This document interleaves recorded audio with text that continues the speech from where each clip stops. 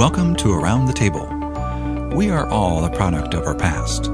As apostolic Christians, our church has been shaped by both anabaptism and evangelicalism, two Christian traditions that we've held together in a dynamic and beneficial tension. Listen in and learn how to process our unique history and how it continues to affect us today.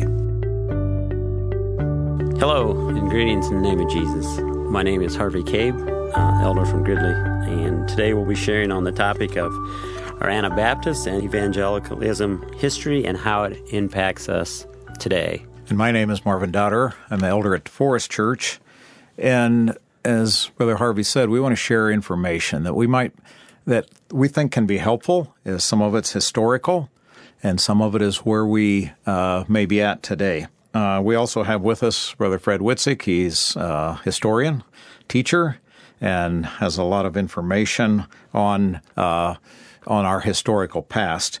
And really where we want to end up with today is we want to end up with a real true appreciation for our history, both as we could say Anabaptist history, which had some influence on us, and also maybe more particularly our apostolic Christian church history and how that's influenced us to where we are today.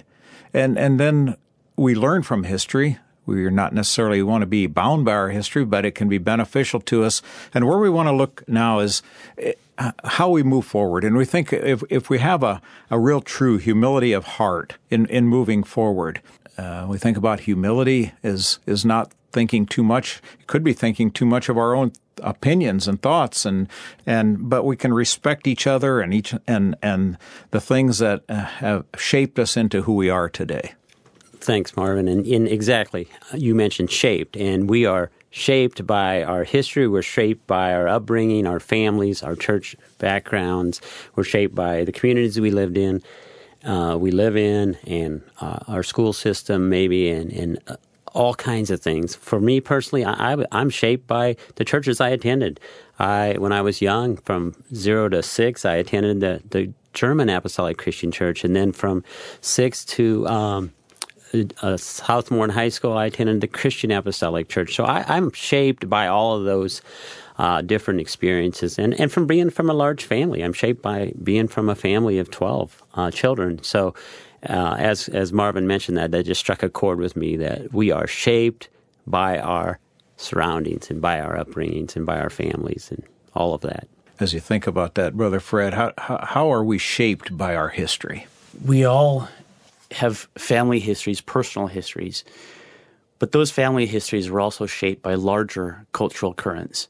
And recognizing those cultural currents, I think, can help us to understand who we are.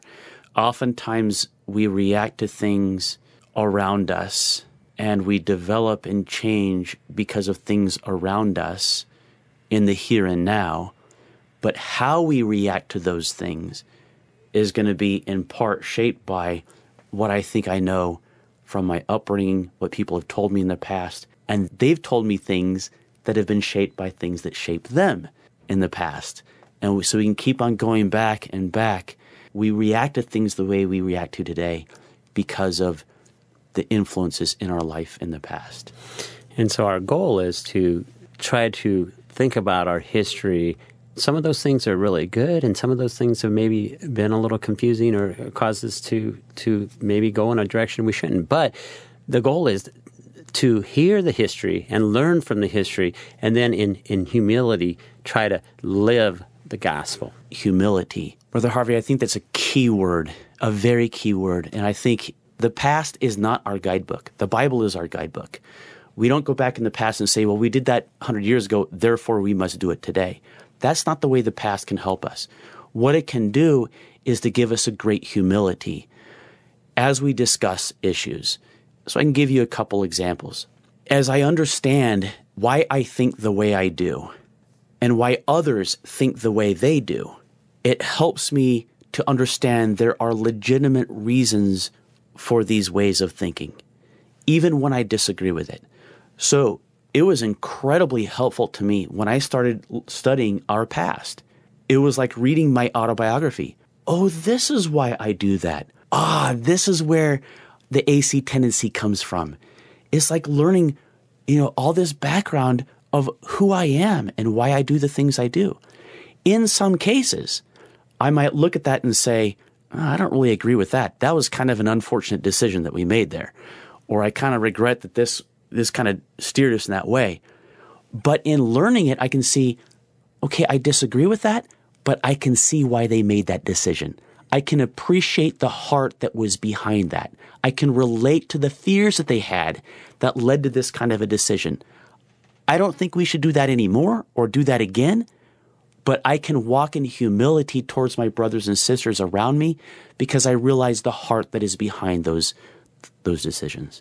As you talk, Brother Fred, about our history, what I see as being really helpful about that is that while there may be some things that we have done in the past that we may not understand why they were done that way, what we really learn is the beginning of our church, our history it was just based on the gospel message of Jesus Christ and a true conversion experience. And that's tremendously helpful for me to know that's what our beginning is. That's where we come from. And have we done it all right all over the years? No, we haven't. But we keep trying to do it in a right way. We're trying to understand what is the best way that we can do. And that's so comforting to know that that's where we started and that's where we're still headed. So as you think about the history of our church, what are some of the things from the past that are very strong and helpful today? Well, what I see around us is two impulses in the apostolic Christian church, two habits of mind, two ways that we think about our faith and in the church and where we're going. And one strand comes from a historical influence that we might call evangelicalism. Evangelicalism, basically to a scholar, just means adherence to the Bible as the ultimate authority, a datable conversion experience that at least would change life, and an outward focus that you evangelize others, that sort of thing, and then the sufficiency of Jesus towards our salvation. And so it's a little bit more experiential. It's a little bit more heart-focused and desiring of a real relationship with Jesus Christ. That's actually where Samuel Freilich, the person who largely founded our church, where he began his real Christian life as an evangelical, and was very evangelistic and stressed that, as Brother Marvin says, stressed that deep conversion and that sort of thing. The other strand, if we can say it this way, the other strand of our DNA, the other piece of who we are, is a strong influence in our church from what we might call an anabaptist background. And that is a very deep commitment to making sure that if we're going to call ourselves a Christian, that we really live it out in very real and practical ways. In opening the Scripture, seeing how Jesus lived, and just humbly, submissively following after Jesus, no matter what the cost. And part of that heritage also is a strong sense of separation from the world. I think we have kind of both of these influences in our church today. And I think if we recognize that, and we can recognize the good things in each of those strands, then we can sit in a conversation and say, even if I disagree with you, I see where you're coming from. I understand the desires that you have, where you want us to go, and they're legitimate, right? And it gives us a humility to really talk openly about how we feel about our church today. And I think one of the very important things that you just said is that it's not one or the other. It's both. That's incredibly exciting to me. And in my experience, apostolic Christians often see this as an either-or, that we've got the Anabaptist teaching, we've got the evangelical teaching. Historically, there's been a lot of overlap. And even more exciting is in our past, we have both. And when we bring them together in an authentic way, oh my, it's a powerful, powerful message to bring to the world. And so what you said there, Fred, is so important, that as we look at our denomination, it makes us very unique. The sanctified, holy living through a deep conversion and the ability and the desire to go out and share the gospel message. Those two combined is our makeup. That is our DNA from when our church started. And that's so exciting to think about. That uniqueness is what I believe, and we all believe, is what Christ truly taught. One of the things that I think we want to take away from this is that we do have a unique denomination in some ways. Not unique in the fact that we follow the Bible. I would trust there are many denominations, I hope, that follow the Bible, but somewhat unique in our history. Certainly there's a uniqueness in the fellowship that we have that among our various congregations, and that's been shaped a lot by the history that we have, and it's something that we value, something that we appreciate. Brother Fred, as we're visiting here today, there's words we use, terms that we use that sound almost the same, and yet they have some different meanings. And so we talk here about evangelicalism, and we talk about evangelism, and they are not exactly the same. So could you help us understand the difference in those two terms? Yeah, so evangelicalism is not a denomination. It's a way of thinking about Christianity, an understanding of Christianity. Evangelicalism meaning an adherence to the Bible as the ultimate authority. It is necessary, if you're going to call yourself a Christian, that you must have a datable, real conversion, change of heart, giving yourself over to Jesus Christ. That Jesus is sufficient for salvation. And then that you take that conversion experience and that gospel and you bring it out into the world, what we call evangelism. So evangelicalism includes evangelism, but it's not synonymous. Sometimes the evangelism piece of evangelicalism can, in a practical sense, or at least as we perceive it, can sort of overtake and overshadow everything else. So, for instance, I think a historical pitfall, ditch that evangelicalism can fall into, and I think this is historically legitimate, is that the evangelistic part of evangelicalism becomes so important that it overshadows a real total conversion to Jesus Christ. Those first 3 points that you mentioned. Exactly. That evangelism kind of comes at all costs, right? We'll do anything. We'll give up a little bit of the Bible. We'll give up on a real conversion as long as we get them into the roar and into our pews. And I think that's very important that we understand that when we talk about these terms, that we are including those first 3 points as part of our heritage. Exactly. So how does anabaptism, how does that fit in then with evangelicalism? That's a great question. I think we could say that at times anabaptism has been almost synonymous with evangelicalism, where Anabaptists have been very, very evangelical. And so I'm thinking here at the first couple generations of Anabaptists at the time of the Reformation. They would all have agreed that the Bible is the absolute Word of God, our ultimate authority. And in a datable conversion experience, that Jesus is enough for their salvation. And in evangelism, the early Anabaptists were very evangelistic in the 1500s.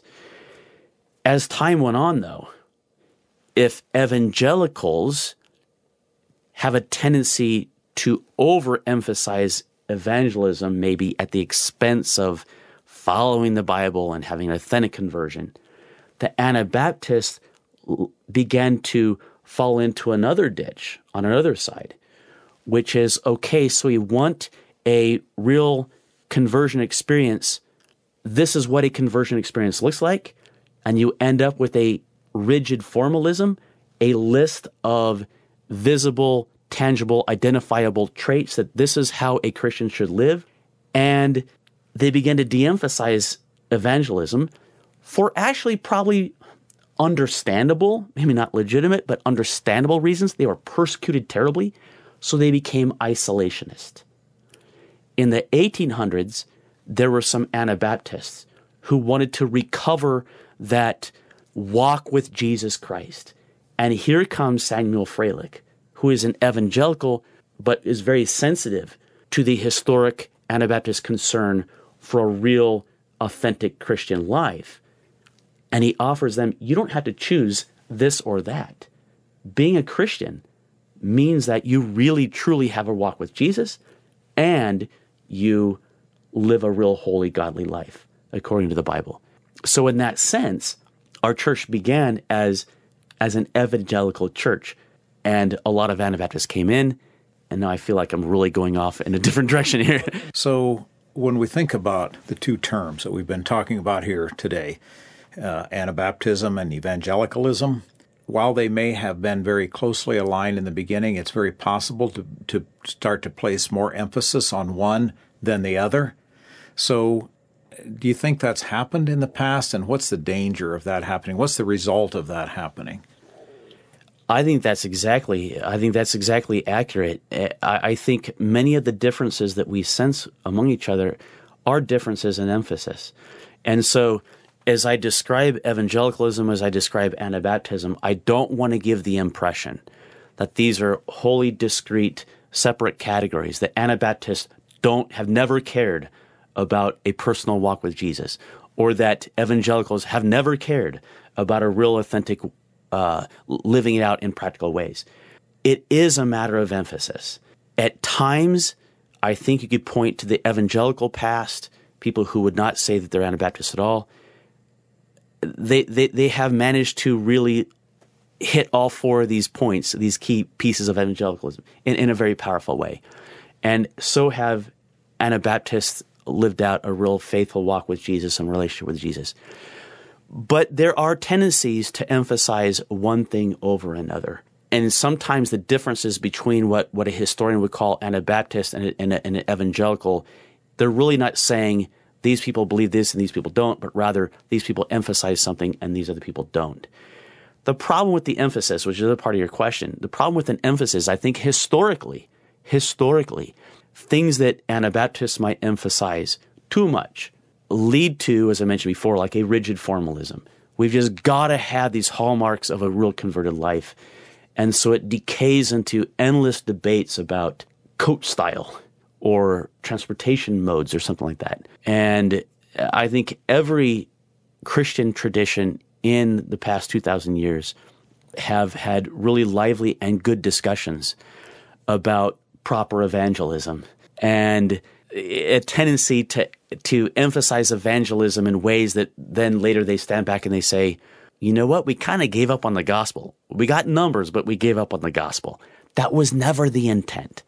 But it is a danger to emphasize something and then you lose out on other pieces of the Christian faith. So Brother Fred, that was a mouthful. But as I think about my own life and I think about the emphasis that we place on different things, I have to be so careful to process how much emphasis I'm putting on certain things and examining myself. And for all of us out here listening to this, we need to process through our own emphases in our own life. And I think while we think about where do we place our own emphasis, that kind of shapes us and a little bit who we are. But I think as part of our thinking in this is that I hope that we can come away having an appreciation also for people that may place emphasis on something a bit different than we do. Mm-hmm. We can have the humility to appreciate their perspectives rather than these two thought processes that we've talked about here today causing tension, but rather that they can actually work together. Yeah, that mutual respect and understanding that we are influenced by different things and the respect for each other is so important with our walk with Christ first and then with our church body because it makes a huge difference. And like Brother Marvin just said, we learn to respect each other and then examine ourselves at the same time. Am I putting too much emphasis on something? And challenge us. You know, sometimes I'm challenged by what somebody else may do, but I have to learn how to respect and understand that their influences that they've had are different than mine. So when I'm challenged with that, I need to process through with the Holy Spirit's guidance on how to deal with that, showing mutual respect and love at the same time. You know, Brother Fred, we've talked a lot here today about history. And I've read history myself. I've read Anabaptist history. I've read quite a bit about our church history. But I do understand that there are parts of the history that I'm probably not very well informed on because I read certain writers, and everybody has a various thought, or they emphasize. We talk about emphasis and de-emphasis. They may have emphasized certain parts of the history.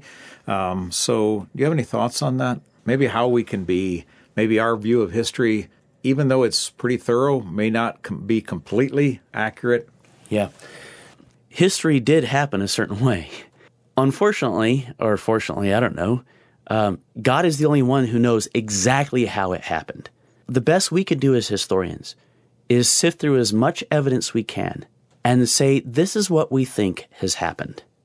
As we do that, we generate discussions. We publish a book or an article and say, this is what happened with the evangelical Puritans, say, in American history in the 1700s, right? And then someone else says, well, I've looked at a little bit different evidence, and there's tons of evidence out there, right? I've looked at a little bit different evidence. I've also read that evidence in a little bit different way, from a different perspective. And here's actually, I think, a more accurate depiction of what happened with those evangelical Puritans in the 1700s. So we engage in a discussion that goes around and around and around. Meanwhile, we continue to find more sources, and we continue to learn more bits and pieces from the past. Professional historians still get it wrong. I still get it wrong. And I'm very conscious of that I could be getting my history wrong. So part of the value actually of studying history is learning to be humble about that history and to say, this is my understanding, this is what I think it is, I can still learn more. And that is something that professional historians think about, and it's very sensitive to us. We understand we need to be teachable. And doesn't it also apply when you talk about we have to be humble about history, that I have to be careful that I'm not tainting my own history the way I want it to be tainted for my own whatever I want to teach or learn or be. Because for me personally, I struggle with that. I mean, I taint things the way I want them to sound or be, and I think even a historian has to be careful that he doesn't taint things the way he wants them to be. Absolutely. I totally agree. And let me take that a step further and go back to a point that we made, tie in a couple points that we made earlier. We're all a product of our past. And sometimes people respond to a telling of history in ways that have nothing really to do with that telling of history, except that they've experienced something in their past. And they think, uh-oh, I know all about that. And they don't, but they think they do because of an experience they've had. So somebody who has been, let's just be honest, somebody who's been burned by Anabaptist overemphases. When you mention the word Anabaptist, they may say, oh, I know all about that. I know all about rules and regulations, oppression, everybody, I don't want anything to do with that anymore. And then you can't say, well, actually, there's more to the Anabaptist past than that. Somebody who's been burned or has seen bad things that come out of evangelicalism may have the same reaction to that. And they may say, oh, no, I know all about that. And that's not, I've had experience. Oh, that was a bad experience. And you have to say, well, wait a minute. Evangelicalism actually has these characteristics as well. We can learn from both, but we have to have the humility to do so. And to say that maybe my historical experience with those terms, with those phenomena, have been negative, but I need to understand that maybe that's not the full experience of those phenomena. Does that make sense? It does make total sense. We've had some that come from very rigid, rule-based backgrounds. And so then one of the things that I've experienced is if it even smells or even sounds like it might be some type of rule, it's like flags, immediately red flags go up, and it's like, wait a minute, that even sounds like a rule. Don't even go there with me. And it's very hard. I've experienced it myself in conversation as I raise different terms, and I can tell the person's background kind of based on how they react to them. And that's where I think understanding can really be helpful, that I now understand why you react that way because of your own past and what you think the past is of Anabaptism or evangelicalism. And I think all of us have to admit, no matter where we're at in life, that we are tainted by those influences, and we have to really be broken and say, okay, it's not about what I want, it's not about what I think. It's like be broken before the Lord and say, what is the heart and mind of Christ? And going back, Brother Fred, a little bit talking about our perspective of history, there may be details that aren't exactly what they are, but that shouldn't prevent us from learning from the history. The general history is going to be the same. There may be points that are different. There may be details that aren't quite the same. Yeah, but the humility to say, I'm going to go back in the past and try as hard as I can to learn the right things, to get as accurate of an impression of the past as I possibly can. And I think an important thought with that is that we go into the past and the history with an open mind, not preconceived ideas, an open mind to truly learn the good, the bad, and the ugly from our history. So Brother Fred, as we think about all the history of the churches, the Lutherans, the Catholics, and the Anabaptists, sometimes I personally, I can get really like, why is there all this, I don't know, differences, unrest, change, how do we fly above that? How do you fly above that as a historian? How do you get to the spot where you can hear it, understand it, and yet you can come to a spot of peace? That's a great question.